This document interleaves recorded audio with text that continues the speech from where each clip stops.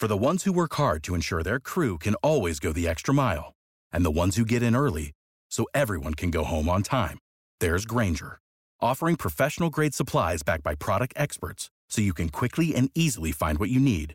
Plus, you can count on access to a committed team ready to go the extra mile for you. Call, click Grainger.com, or just stop by. Grainger, for the ones who get it done.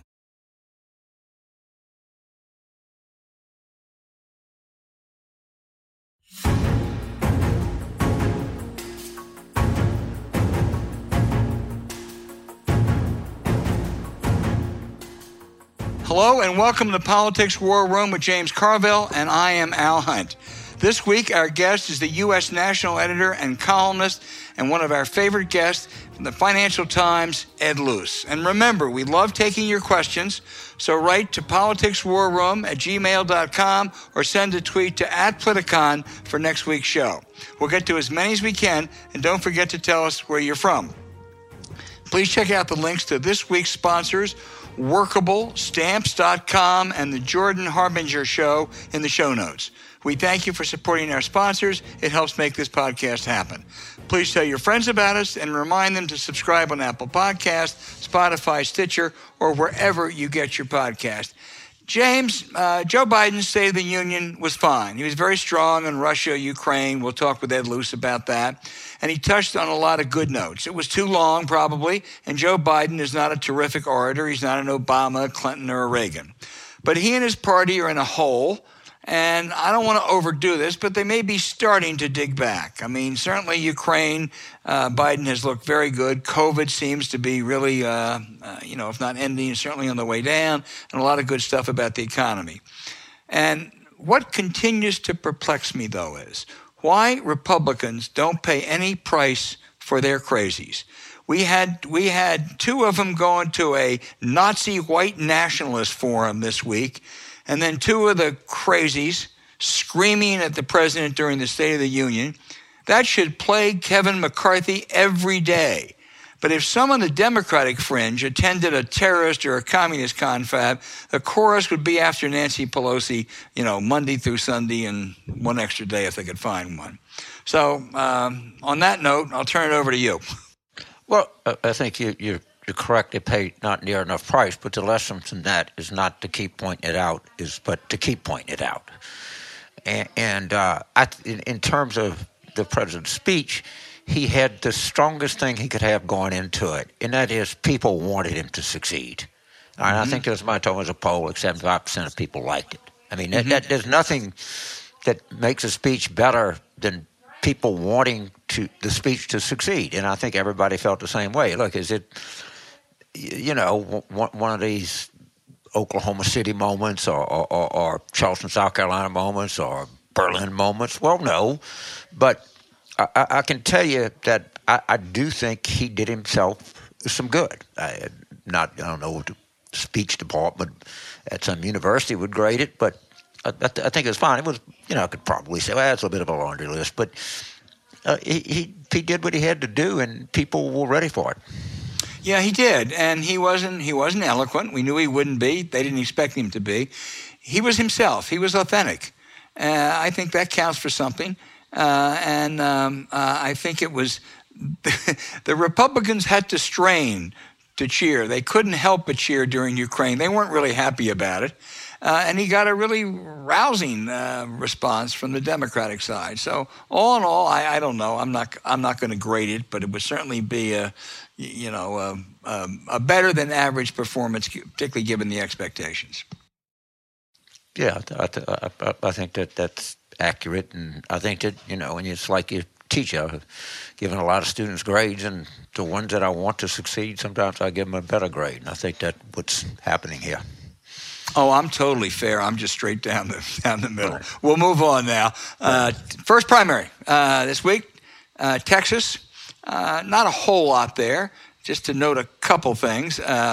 In the congressional races, There was a liberal woman, Jessica Cisneros, running against an ethically challenged Henry Cuellar in the Democratic primary down in the Valley, I think. She didn't really run as a lefty. AOC came in to endorse her, but she really ran more as a mainstream progressive. She was for Medicare for all. They're in a runoff. It's very, very close. I think it'd be perfectly fine if she wins. I'm a little more disturbed, James, about an Austin district where the Democrat, which I guess is a deep blue district, where the Democratic nominee is going to be a member of the Socialist of America. That's usually not a good sign, but we'll see. But my favorite race, the race I just love down there, is the Republican primary for Attorney General. I mean, Ken Paxton, the incumbent Attorney General, has been under state indictment for like 6 years. The FBI is now investigating him. His own office is testifying against him, apparently. And, of course, he finished first. Now, he's in a runoff. He's in a runoff against George P. Bush, who is running as a Trump Republican rather than his namesake Republican. I mean, it really is one where I don't know who you want to cheer for, but it says a lot about Texas Republicans. Yeah, and just note one thing on the Boston race. Central Austin is much closer to Central Boston than it is anywhere else. Yeah. I mean, people don't really appreciate sometimes how liberal a Democratic primary can be there. I don't know all of the circumstances, but I'd be reluctant to, I would read something into it, but I'd have to talk to some people in Texas before I form a better opinion on that. Right. We can ask Paul for sure. Now, I don't think it says anything about Texas. I just think I don't know anything about this guy. Maybe perfectly good. I just when it says Socialist of America, you begin to think, oh my God, that's the fringe squad. But I'm not sure. Okay. One thing I would note, because I don't want to let this pass, is that one of the losers in my favorite Texas Republican primary for Attorney General was Louis Gohmert. Louis Gohmert is leaving the House after he no longer could claim that he was the looniest member of the House. Some of the new members became far loonier, so Louis went to run for AG. He got trounced, of course. But let's give a salute to Louis, James. He gave us a lot of laughs. He didn't mean to, but he gave us a lot of laughs over the year. So, Louis, we're going to miss you. Yeah. I mean, it's nothing, funnier than a fool that doesn't know they're a fool. He doesn't know he's a fool. James, right. Just final note on Texas before we move on. I guess, and I haven't talked to anyone down there, I haven't done any reporting, just looking at the numbers, it appears there was a considerably heavier Republican turnout than Democratic turnout.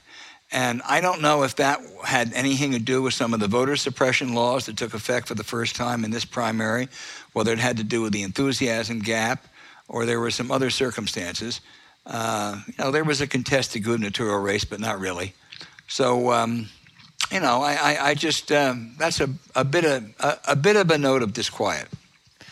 Well, it's on a continuum. I mean, everything that's come in has been, including November of 2021, it has been horrible. And, if the situation doesn't change, it's going to be horrible, but we got to work on trying to change the situation. I think last night was a start, and we got some good issues coming our way. I mean, the anti-Russia sentiment is profound and deep, and they're conflicted. They got a lot of stuff out there that they've said. One of the things that we have to do. And I was talking to people in Pennsylvania. We got to organize the Eastern European diaspora, not just Ukrainians, of course, primarily, but Poles and Slovenians and Romanians and you name it. The whole thing. We got to go in because we've been losing these communities over the elections, and we have to go back in there and remind them who's standing up for them. So there's some things that we can do, I promise you. James, I'll give you an indicator why you're so right about that. J.D. Vance in Ohio said, pandering to Donald Trump, said, I really don't care what happens to Ukraine. And about a day or two later, some of his people said, for God's sakes, J.D., you idiot, do you realize there are 80,000 either Ukrainian immigrants or descendants of Ukrainian immigrants in Ohio, not to mention those from Poland and Czechoslovakia and some other places, all of whom hate Russia? And J.D. Vance tried to do a 180, and he was just about as good as he's been in his whole campaign. But I think it does attest to the point you're making. Yeah, they need to call that guy 180. I mean, that's his moniker. I mean, that's all he does. Yeah. You know? I mean, he ought to live like in the South Pole, true South. I mean, he's a 180 addict. He is.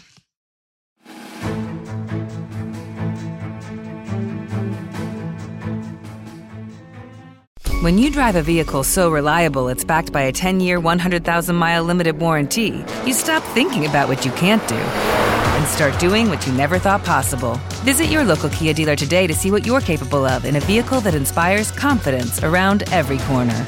Kia, movement that inspires. Call 800-333-4KIA for details. Always drive safely. Limited inventory available. Warranties include 10-year 100,000-mile powertrain and 5-year 60,000-mile basic. Warranties are limited. See retailer for details.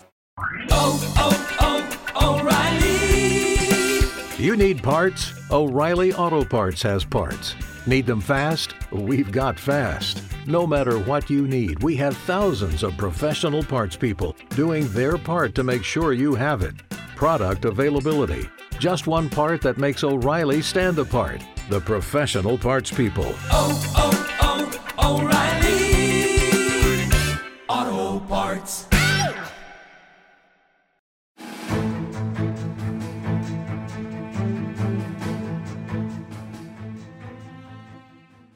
James, we have one of our favorite guests, Ed Luce, chief Washington commentator and columnist for the Financial Times. Earlier, he was the FT Southeast Asian correspondent, so he really knows the entire globe. And the last time we were together several months ago, you were very critical of Biden's Afghanistan policy. Let me ask you about it in this current, I think, far graver crisis. Assess Joe Biden's performance so far. Well, it's a really good, first of all, delight to be back on. It's a really good question because I think what stung Biden most over the Afghanistan crisis, and if you couple it with the AUKUS announcement and the French distemper with not being warned about this submarine deal with Australia, if you couple those two together, it was the allegation that Biden had been ignoring European counterparts, that America wasn't back in that respect, that it was disrespecting allies. You've seen really textbook, exemplary consultation of all European and other partners over the Russia invasion of Ukraine and the build-up to it. And really, we've been seeing this since last November, when the Russian troops started amassing on the Ukraine border. And I have not heard a single complaint from European diplomats about the level of contact, consultation, of internal debate. This is an incredibly important improvement in how the Biden administration conducts diplomacy. Ed, you have watched this for a long time. Did you ever imagine, really, that Germany would be sending military equipment to Ukraine or boosting its defense budget? Switzerland would abandon neutrality. Finland would talk about joining NATO. I think Biden, as you just cited, deserves credit. Putin deserves a lot of credit, too. He really is the unifier, it would seem to me, in this. People are realizing you can't do business with a thug. You can't. And, it's so telling. None of us really anticipated this. We didn't anticipate Olaf Scholz would become a leader. We didn't anticipate Volodymyr Zelensky would become a leader. You don't really know until the rubber hits the road, till the crisis is swirling around us, who is going to stand up and who isn't. And talking of Afghanistan, look, the contrast between Ashraf Ghani taking off without informing his office, with suitcases full of cash in a helicopter in the middle of the afternoon from Kabul last August, and Zelensky out there with a gun in fatigues with his cabinet around him, rallying his people, is a case study in the importance of leadership. This is an extraordinary moment, and I give credit, unwitting credit to Putin, first of all. Biden would be high up on the list, but Putin has created things that we couldn't imagine would have happened even 10 days ago.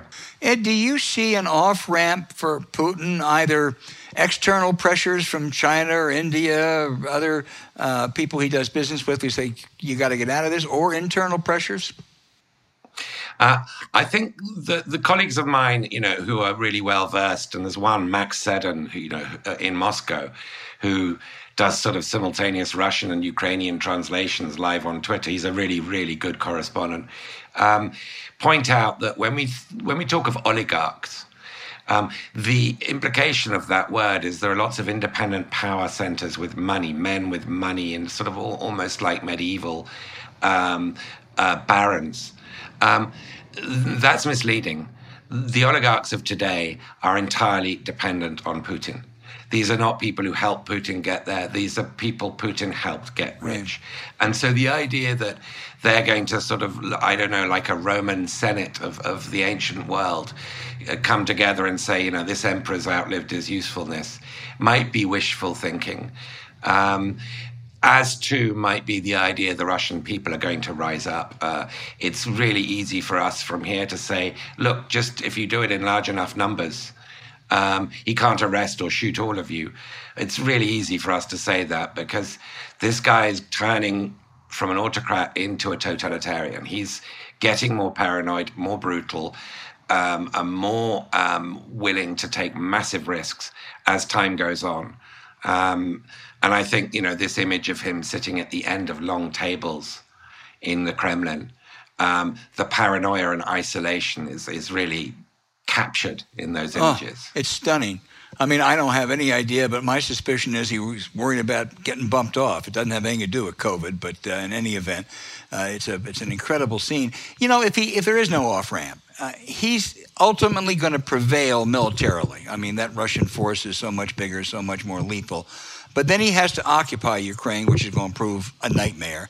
But Ed, don't you figure his calculation is the West is going to run out of patience, that he doesn't have to worry about midterm elections. He has oil that the Europeans need, and I don't agree with this, but he thinks time is on his side, I would guess. Yeah, I think that has to be the calculation. It's a very, very risky calculation. He clearly thought that his response to the invasion of Ukraine from the West would be that this would be another example like Crimea, like Georgia in 2008, like all sorts of more minor provocations in between, would simply divide the West and exploit democracy's weaknesses, and that he would get away with it, not to mention his assumptions about the Ukrainian reception that he was going to get. He's been proved diametrically wrong so far about the West. It's galvanized from the grassroots, from the base, really. The football crowds, the soccer crowds at these clubs waving Ukrainian flags, singing the Ukrainian anthem, lionizing Ukrainian players. It precedes by days UEFA and FIFA at the top, taking action against Russia. So, his bet is that this is a brief, viral, emotive wave that's going to go away. I have to say, I think this is real. And I think if there's a silver lining here, I've written about the retreat of Western liberalism. There is an opportunity here for the regrouping of Western liberalism. There's nothing like a crisis. There's nothing like smelling the fear of what Putin represents to make people relearn what is valuable about our systems. And so I've got a bit more faith that Putin is wrong on that, and as wrong as he has been on, Ukraine's supposed lack of national feeling. If there had been any, there isn't any lack anymore. Boy, that's for sure. James? So, Ed, if I were on a medal stand, given the gold, silver, bronze, the gold would go to Zelensky and the Ukrainians, clearly. The silver would go to Biden. It just would. He's as you pointed out, and a third, and I completely agree with you, is the third person on the stand I would put is the European street. I think I think Biden smartly didn't, demand that they come along, and I think these European politicians saw which way this wind was blowing and got right quickly. And, it's become almost a cottage industry to make fun of the EU and it's feckless and, won't stand up for anything. I completely agree with what you said. This is a watershed moment. And I also agree that I don't think it's going to go away anytime soon. But you obviously have the same sense, don't you? I do. I think that the surprise when the German Chancellor Scholz gets up and makes that speech, what was it, 5 days ago now, in the Bundestag, without really having consulted his colleagues, it took them, his cabinet colleagues, it took them by surprise too, was because this man's a politician. He read the German mood has changed.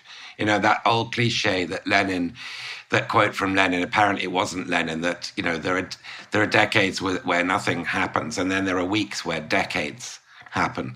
Well, we're in one of those periods where decades are happening. We've been debating for as long as I can remember, will Germany increase its defense budget and change its defense posture? Will it realize that the world trusts it again? More than we trust ourselves in some respects, because we know how well Germany's imbibed that lesson. For 30 years, we've been having that debate, and nothing changed. In 1 week, it's scrapped. And I think that's because he read the mood, and he read it correctly. You look at what's happening in terms of civil society groups in Europe taking their own initiative. They're not waiting for governments. In some respects, governments are following them. Right. A lot of things. So you have insight into this, given your experience and your contacts. One of the questions people ask me that I really don't know the answer to is, what is China thinking about all of this? Do you have anything to offer on that front? What do you think China is thinking? Do you have any evidence of their thinking? Well, so the one off-ramp that that Al was asking about earlier, the one off-ramp that I can plausibly think of is a China-mediated solution to this. Whether that would involve ceding the Donbass along with Crimea, but then getting a full guarantee and Ukraine being permitted to join the West. What that would look like, I don't know. But there's no figure in the West who could plausibly mediate. When you get two positions this extreme, they're not going to come to agreement on themselves. Ukraine-Russia talks are never going to go anywhere. The only plausible way this can be brokered diplomatically is by a big independent power. And the only one I can think of is China. That being said, China, Xi Jinping has had 38 separate meetings with Putin. It's more than double any other world leader. They celebrate each other's birthdays. They call themselves best friends. They've just signed a document that said there are no limits to China and Russia's friendship and partnership. China feels encircled. It feels like there is an autocracy versus democracy dynamic going, and therefore its lot is with Russia. We can only hope that Putin has so overplayed his hand that this is alarming China to such a degree that it's going to, in some way, whether it's through mediation or private restraint and counsel between Xi and Putin, try and do something to rein Putin back in. Because I can't think really of any other figure, any other power that could restrain Putin at this point. He knows if he loses this war, he's not going to be going into retirement on the Black Sea. His as a phrase, others have used, but he's a cornered rat. And when a cornered rat has nowhere to go, it'll do anything. And I do believe that Fiona Hill interview that came out this week, I think she's right. I think he's capable of doing many, many ghastly things. So India is trying to position themselves there, but I kind of agree with you. I don't think India has the moxie to negotiate this. Now, China would, but the United States, China is an adversary clearly, And if they did that, that would be could be a significant blow to American prestige, right? Or no? I think that Biden has been, in the build-up to this, Biden was encouraging Xi, without much response apparently, to restrain Putin. We can't know what was said between Putin and Xi when Putin went there for the Olympic opening. Some people have speculated that Xi was basically rumbled. He got no forewarning from Putin at that meeting what was going to happen.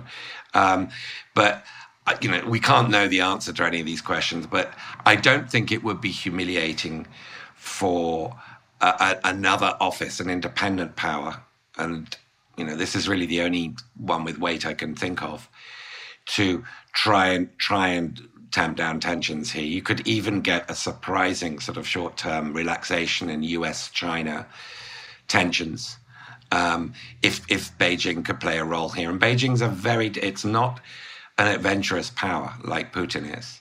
It's got a different sort of timetable and time horizon. It's not worried about a color revolution. Putin's dread is a color revolution. His dread is being Gaddafi, is being sort of beaten to death by angry people. That's not China's id. It's got a very different perspective. And so I think there could be a constructive, maybe I'm being a little bit too rose-tinted, but there could be a constructive China role here. Albert? And I think up until the last several days, the last week, it was a kind of accepted wisdom that sanctions never really work. They're always full of loopholes. They really aren't that effective. It's just something you have to do, but they don't change behavior. This seems different. This seems a lot different. Tell us why. We've never seen on this scale sanctions that shut off central bank reserves. I mean, Venezuela, is a little bit different.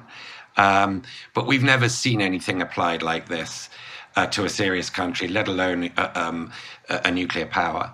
And I don't think Putin had factored that into his calculations. So we can vaporize Russian growth. We can put it into deep recession. In fact, we already are in the early stages of a deep recession stroke depression in Russia that is going to cause a lot of harm to Russian sort of sense of well-being. I guess our bet is that combined with oligarchs losing all their assets and their places in British prep schools and so forth, is going to produce, I don't know, a social revolution or a palace coup, an assassination, I don't know. It's new in terms of the scale and unity in which these sanctions are being applied, but we don't have a particularly good record through history of sanctions working quickly to avert wars. So, I mean, this is a fascinating and very, very high stakes experiment that I think is going to ratchet up because we're still buying Russian oil and gas, well, the Europeans in particular are, and that's going to continue funding Putin, even if most of his foreign exchange reserves, which are big, because he's really built them up since the Crimean annexation, even if we manage to deny him access to most of Russia's foreign exchange reserves, if we're buying his gas and oil, or if China is taking some of that slack, and Pakistan just today announced a deal to buy Russian gas, then he can keep replenishing the coffers and funding this war, which, by the way, is estimated to cost $20 billion a day. $20 billion a day is not small change. Particularly for an army that's not performing. Particularly for an army that's taking its time. Right. And so the pressure is going to, return to Biden and the Europeans to say, well, we've got to shut that spigot off. And if it means us taking a lot of pain, even more inflation in the build-up to the midterms, well, that's going to be there's no easy answer. That's going to be a very, very tough decision for Biden to make and his European counterparts. Let me ask you a question about your native land. I think before Ukraine, there was a sense that Boris Johnson, besieged by scandal, botched handling of COVID, that he really may be on the way out. Has this given him a new lifeline? Yeah, he's doing his best to imitate Churchill, not very effectively, but it's given him a reprieve. The conversation's completely switched. The focus is now relentlessly on Ukraine. And he has, on one sort of side of it, stepped up, which is the military aid and the rhetoric, the sort of a diplomatic support. He's been strong. Britain's been, ahead of most in terms of shipping lethal weaponry to Ukraine. But on the oligarchs, Britain's been described, I think, accurately so far as the weakest link. And, if you want to, if there's a mainstream political party, so forget AfD, forget Marine Le Pen, just look at a serious party. There's none that beats the Conservatives of Britain in terms of financial ties to Russian oligarchs. And so it's been very dilatory, it's been very half-hearted and not impressive so far. And the pressure's going to be on Johnson to really find some oligarchic scalps, because there are plenty available in London. There's plenty of properties, plenty of companies, plenty of super yachts. London has more than any other city, and very few of them yet have been claimed. And the time they're taking to draw up these lists of oligarchs and the rules is giving them time to basically shift their assets offshore. Well, I hope he's getting hammered for that, because he certainly deserves to be. When you talk about military equipment going to the Ukrainians, I mean, I know how hard they're fighting. God, they're the most courageous people you can imagine. You just wish they had more. When I read about a 40-mile-long convoy, that is a sitting duck. I mean, I cannot imagine a more vulnerable target, except the Ukrainians don't have enough airplanes or pilots to take it on. So I don't know how quickly we can get them stuff, probably not airplanes and pilots, but even other stuff. A 40-mile convoy is an open convoy. You can see it from there. Should be a disaster, Ed. Yeah, although, it's also a traffic jam. Yeah, it is. On Monday, they moved 3 miles. Yeah. 3 miles. Yeah. I don't know how far they've moved since then, but they've been 20 miles from Kiev since Sunday. So it's like, well, this isn't exactly a rapidly moving convoy. Right. There are energy supply. There are oil issues, gas issues. There are logistics issues. There are supply issues that are quite breathtaking when you consider, all the time Putin's had to plan this operation. But we haven't, I'm afraid, seen anything yet. And our righteous moral outrage at what we have seen is going to be tested to the sky when we start seeing what one of my colleagues calls the Groznification of urban Ukraine. When he starts doing what he's done in Syria, what he's done in Chechnya in the late 90s. When we start seeing that happen in suburban Kiev and Mariupol and Kharkiv, we've already been seeing it. Our willingness to sit by and watch is going to be really tested. It's going to be extremely difficult because we cannot directly intervene. James? So, Ed, one of the things that appears to me is, people worried about like a land war in Europe and Russia and everything. Their military is just not that impressive. I mean, Omar Bradley famously said, amateurs do tactics, professionals do logistics. I mean, the fact that they are an adjacent country with really short supply lines, and, I know it's early, it'll change because it'll just overwhelm me, but they don't even have air superiority. They can move a 40-mile column 3 miles a day. I mean, if they started an invasion, other than the N-word, the West would beat the shit out of them. And we're just getting more intelligence in the way that they operate, in their equipment and everything else. I mean, militarily, Putin's given up a lot here. He is, and it's the fact that you're right, James, that the West would beat the shit out of them that makes the nuclear threat so worrying. Right, because yes. it would Right. lead to much more rapid escalation. Clearly, Putin, in the narrowness of the feedback and advice he's getting, clearly was completely misinformed about the kind of reception that the Russian invaders would get in Ukraine, and that the whole sort of operation was predicated on capture a few airports with special forces, deny Ukrainian airspace, maybe bump off 2 or 3 of the leadership, and they'll fold like a cheap suit. And that was clearly what the entire military strategy was predicated on.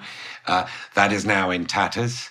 This is a massive defeat in the information war as well as the on-the-ground war. And I've no doubt that unless you get some wild card, Hail Mary, China-mediated intervention, that we're now going to move into the Groznification stage of this, and that there will be slowly, but in deadly earnestness, a revisiting, I'm sure it's happening now, of Russia's military strategy. Its submission is now, if they're not going to be welcomed as Slavic brothers, well, then they have to be forced to submit. And that's, I think, going to prove quite horrendous. I want to say something that could easily get me in trouble, but I think our audience and people are sophisticated enough to know what I say. So, you had a Syria intervention, and it was brutal. It was gut-wrenching. It was awful. But people, we went to Iraq, and we killed a lot of people rather stupidly, in Vietnam really stupidly. But what's going to come out of this, and there's going to be massive slaughter, it's going to be people that look like us. All right? It's not the same. It's a horrible thing. I'm not condoning it, but you got to acknowledge that. And when these images come into Western Europe or come into the United States or Canada, I think this sort of talk about I care more about what's going on our border, and what Neville Chamberlain said, no one knew what Czechoslovakia was. I think they're misreading the politics of this, and I apologize for bringing this up, but I think it's part of what's going on and part of what's going to go on. I think that's right. I'd sort of add one dimension to what you've just said, which is it's. I don't think it's so much racially that they resemble us. I think it's that culturally they seem like us.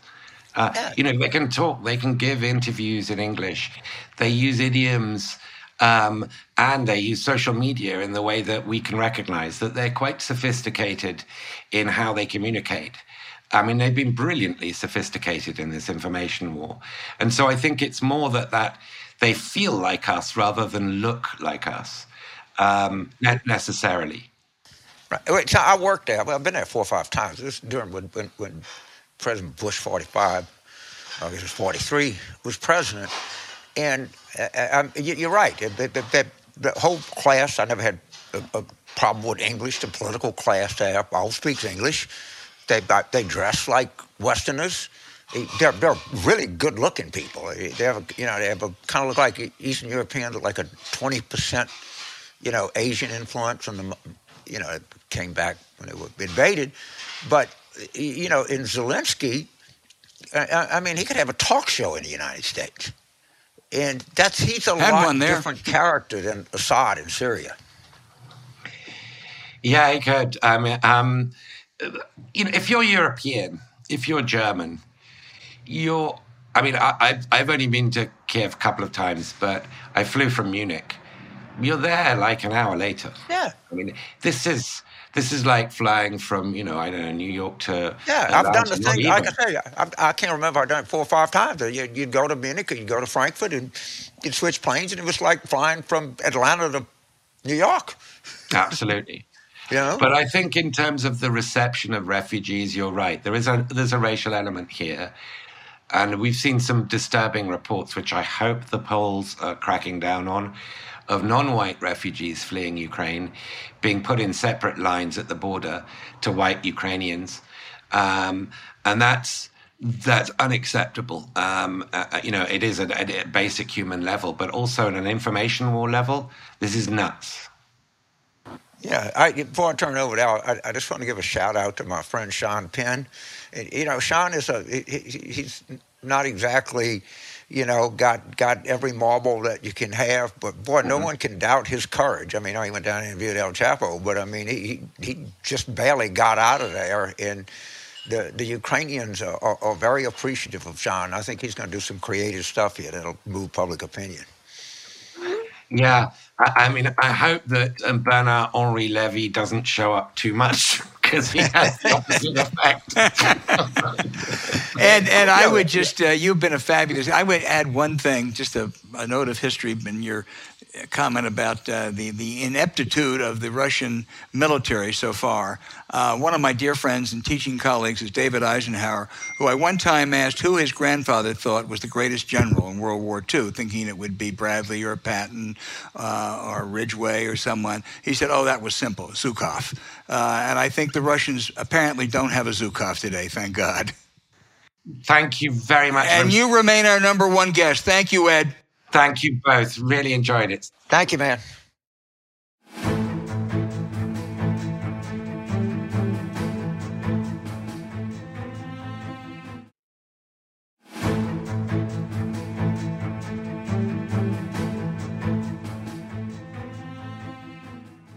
Okay, James, now we have a favorite section, the terrific questions that we get from listeners, which we sometimes try to supply semi-terrific answers. Jeff in St. Pete Beach, Florida. You're going to like this one. He said, Biden needs to have his sister soldier moment where he speaks out against the woke far left with its self-defeating language and ideology. The Dems are in real trouble. The polls are not picking it up. If we don't shake off these far left people and ideas and language they traffic in, we're dead as a party and the fascists will take control. I would just say to our listeners out there, if anyone doesn't know what the sister soldier moment was, it was during James's direction of the Bill Clinton campaign in 1992, and Clinton went to, I believe it was a Jesse Jackson event, and there was a rap singer named Sister Soldier who had rapped about killing police, and Clinton took them on, and it really, I think in a way, James, you can address this much better, kind of define Clinton as, for lack of a better term, a new type Democrat. It was stabbing Jews also. It was highly offensive art. So this question is really on the mark. When you're rating as low as President Biden has, there's multiple causes. One of the causes is his rating among Democrats is much lower than it should be. And this is a result of the wokes and the Cori Bushes and the Rashida Tlaib and the people like this that are constantly complaining, telling people that he's not doing enough. And by the way, the Justice Democrats, who is the kind of sponsor of these people, have issued a strong statement against any sanctions against Russia. I have a suspicion. Oh, my God, really? I cannot prove this, but I would bet on myself. They're getting funding from Russia. The Justice Democrats, the working families, whatever they are, it might not be a direct check, but they have cutouts. This is the most valuable thing that they have going for them. I'm telling y'all, they're not just wrong. And I used to say they were silly and naive, but they're starting to cause irreparable harm to the United States. Boy, that's for sure. And your question is right on. I think it's more significant than any of us realize. And I would not, or I wouldn't be surprised if they're getting funding, from the Koch brothers. Because if I were the Koch brothers and I wanted to spend the most effective dollar I can, I would give it to the squad. Wow. I mean that. I mean that. Now, I will be very clear. I don't have any proof. I only have suspicions, but my suspicions are not without some merit. We need to check further on that. John in Sea Ranch, California, and it's a question also that Susan in upstate New York asked, does the Pomerantz resignation from the Manhattan DA's investigation of Trump mean the former guy's going to get away with tax fraud and bank fraud? Pretty discouraging. John, I got to tell you, I am really worried about what happened up there, and I really think that new Manhattan DA ought to be held accountable. These guys, Pomerantz and the other guy, had been investigating Trump for 2 years. Pomerantz was considered the best criminal lawyer prosecutor in New York, or as good as any. The other guy was an expert in this. And this new DA comes in and in a matter of weeks decides, well, maybe there's not a case. What was it? Was it just naivete, stupidity, or is there something more nefarious? I really think you're on to something, John, and I hope the New York Times and others will tell us what this was all about. Well, again, I have no proof. I understand that he wasn't interested in the report. It was on his desk. They tried to get him to read it. And if I were, and I'm suspicious, but I don't have any proof, but something tells me at some level some money changed hands. Yeah. I don't know that, but it's really kind of odd. And, it got a lot of supporters and, a lot of people, and there's something that smells in Denmark here. And I suspect it's not cheese. Yeah, it's rotten, though. Joe, I don't know that. Joe in the Woodlands, Texas. Again, James. And by the way, on Sea Ranch is right by Camp Pendleton. Yeah. And I went there. Remember Bill Freehand? He just died. He's a great catcher. They had a celebrity golf tournament. Yeah. And he was so hungover, he tried to hit a drive and fell down. A world-class athlete. It was one of the funniest things I ever saw. Hard to catch or play golf drunk. Anyway, Joe in Woodlands, Texas asked, he said, I love the work that AmeriCorps members accomplish throughout the country, specifically coming to communities after natural disasters like New Orleans after Katrina or Joplin, Missouri after those tornadoes. James, where do you rank AmeriCorps as one of the Clinton presidency's legacies? Well, I don't put it with the Human Genome Project or stopping the genocide or leading the best economy we ever had and not going to war, but I put it pretty damn high. And I mean, they have made not just the people that they help, but the people that do the helping's lives immeasurably richer and better. And I think it's a stunning accomplishment.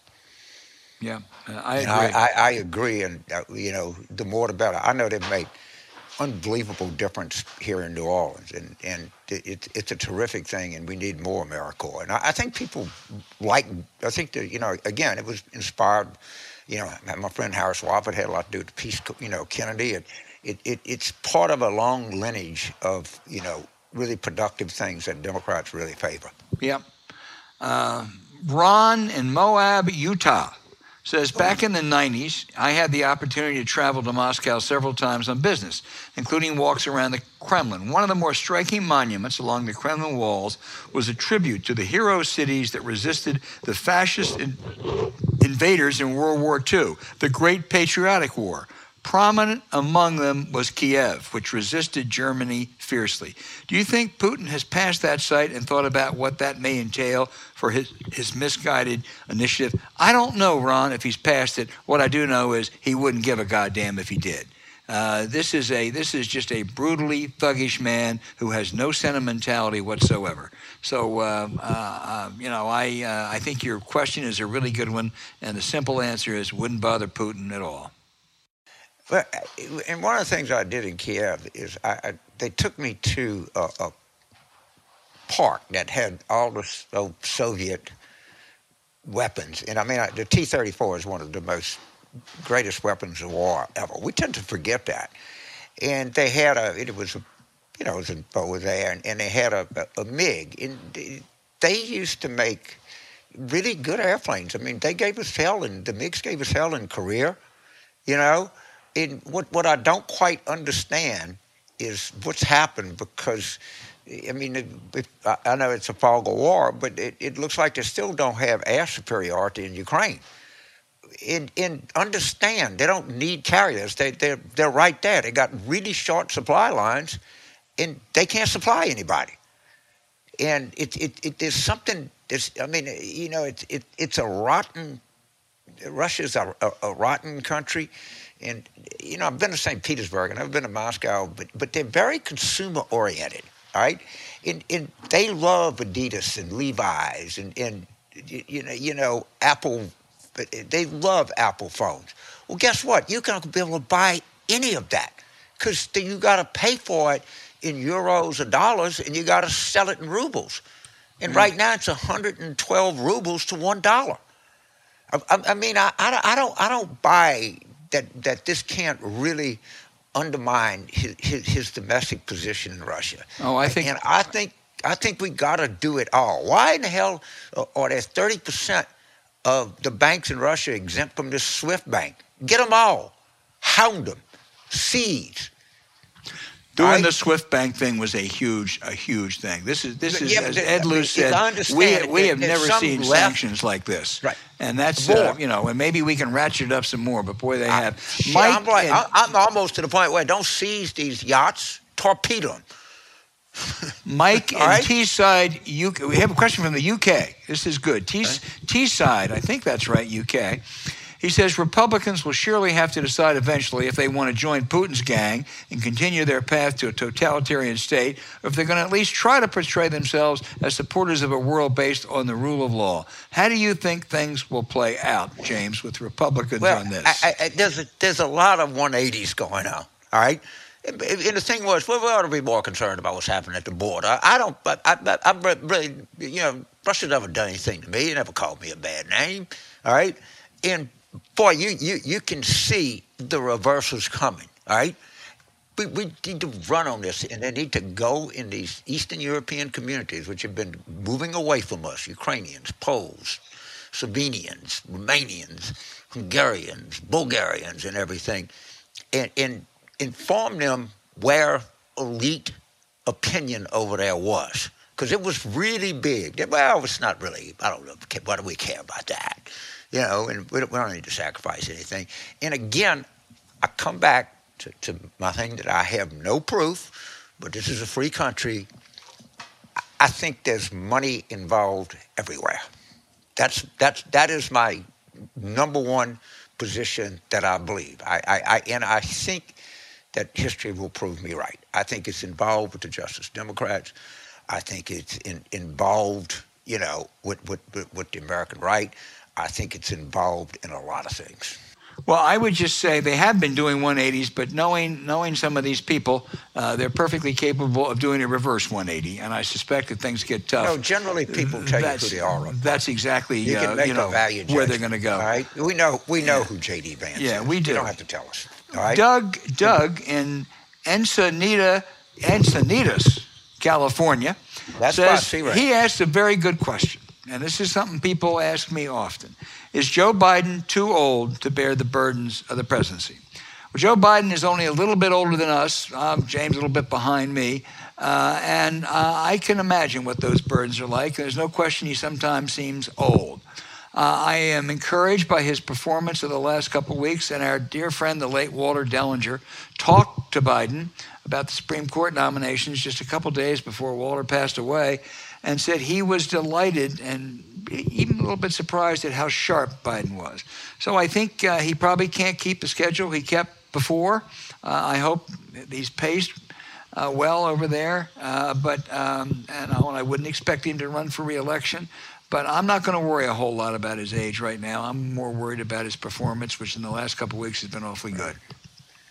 So if my geography is right, and I think it is, we got a strong base in one of my favorite parts of the United States. One of the prettiest parts of the United States is North San Diego County, because I think Encinitas and Sea Ranch are pretty close to each other. All right, so yesterday is Mardi Gras, and I rode in Rex. I've done it 6-7 times before, and about 15 minutes before we got to the end, I said, I've made a mistake. I was like, man, I'm hot, I'm tired, I'm exhausted, I'm old. But you're right.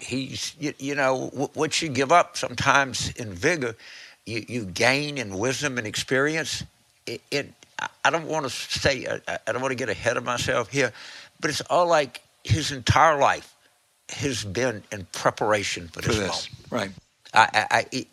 I don't think his life was in preparation of giving the greatest State of the Union ever. I don't know if his life was in preparation for like rallying people or anything. But you got to say, you know, what I want more than energy now is wisdom. And so far, so good. Yep, I agree. So, you know, so far, James, so good. Our final question is from Jeffrey in Raleigh, North Carolina, a town that's dear to my heart. My son's down there. And he says, the United States is one of the top oil producers in the world, I think number 3. Why don't we use the oil we produce instead of buying oil for other places for $150 a barrel? Let me guess, is it the big oil companies? Why? Okay, so it's a worldwide commodity. So I understand, and I hear this a lot in Louisiana, we need to ramp up our domestic production. Well, you know, it takes a long time to drill an oil well and to have it online and put the product in pipelines and deliver it to people. You just can't do that. All right, and a lot of them don't want to do it because they when they drill an oil well, you have to look at what it's going to be 3 years from now, and then you're stuck with it if the price goes to $35 a barrel. So they could release the Strategic Petroleum Reserve, but it helps some. That doesn't help much. You know, they got to build these liquid natural gas docks in Europe. They can do that.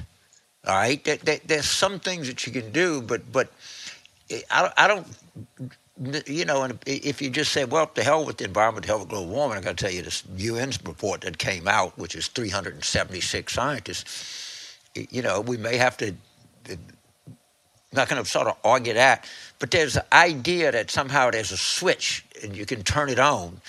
And I don't think that comports. And if you consume it yourself, you still got to pay for it because the company can sell it on the open market in the world, and it's a fungible thing.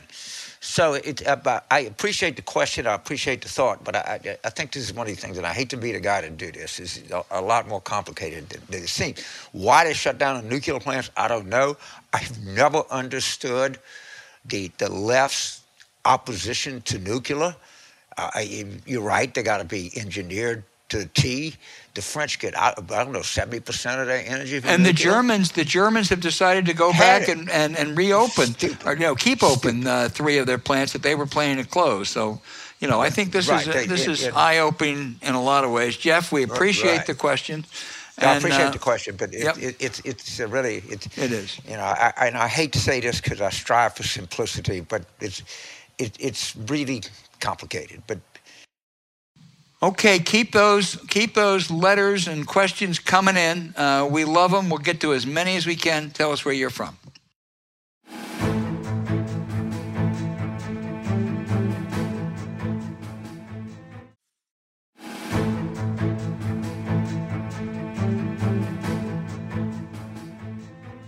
All right, James, now for the outrage of the week. This is an easy one.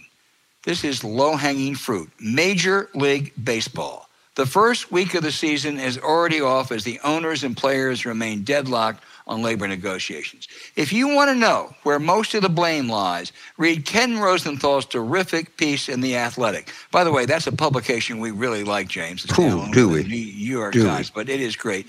That's the blame lies with the short-sighted owners. This poses a real threat to the future of the game. If there's a long lockout, baseball is going to have a hard time ever recovering. Yeah, there's some players who make a lot of money, but virtually all the owners are rich, more than a few billionaires. And with COVID on the decline, America needs our pastime. Commissioner Rob Manfred, who said this is all about the fans, BS. They don't think about the fans at all in this. They think about their deep pockets. And if you can't, Rob Manfred, if you can't tell your owners what's in their interest, you don't belong in that post. Get out. James, we need that cry. Play ball. Well, we do, but what's happening is I've been a national season ticket holder since 2005.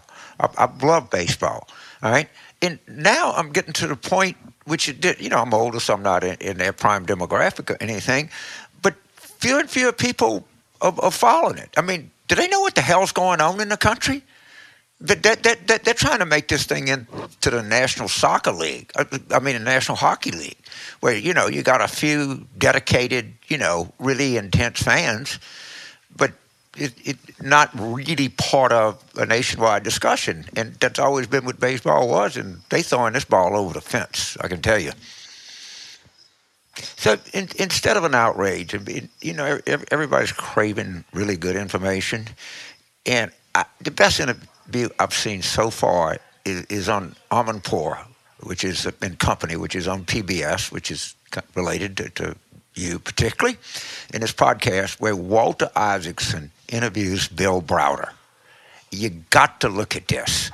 All right. Browder probably knows as much about Putin as anybody in the West, and he takes you through it in a way that you can't believe. And what you come out of it is, why aren't we need to do more, sanction more, freeze more, do everything you can, because this guy's a really, really knowledgeable, brilliant guy, and it's long. He gives him Walter, who's obviously a bright guy. I had lunch with him Monday. He told me about it, and I watched it. I can't recommend it enough. Another really smart person on Russia and Putin is Fiona Hill, who we hope to get on this program sometime in the next several weeks. Right, but Browder knows these financial sanctions, and I was just reading a piece.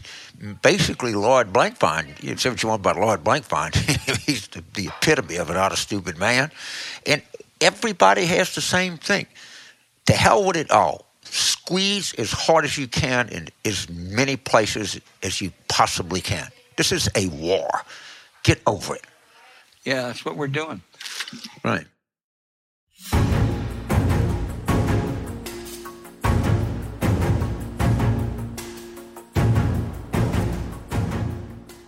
Hey, thanks for listening to Politics War Room with James Carville, and I'm Al Hunt. Don't forget to send your questions for us by email to politicswarroom@gmail.com or tweet them for next week's show at Politicon. Following this episode, we'd appreciate it if you check out the links to our sponsors, Workable, Stamps.com, and the Jordan Harbinger Show in the show notes. We deeply thank you for supporting them. When you do, you help make this podcast happen. To keep up with us, subscribe to Politics War Room on Apple Podcasts, Spotify, Stitcher, or wherever you listen. Please rate the show with a 5-star review. We'll be back next week with another show as we continue our War Room planning.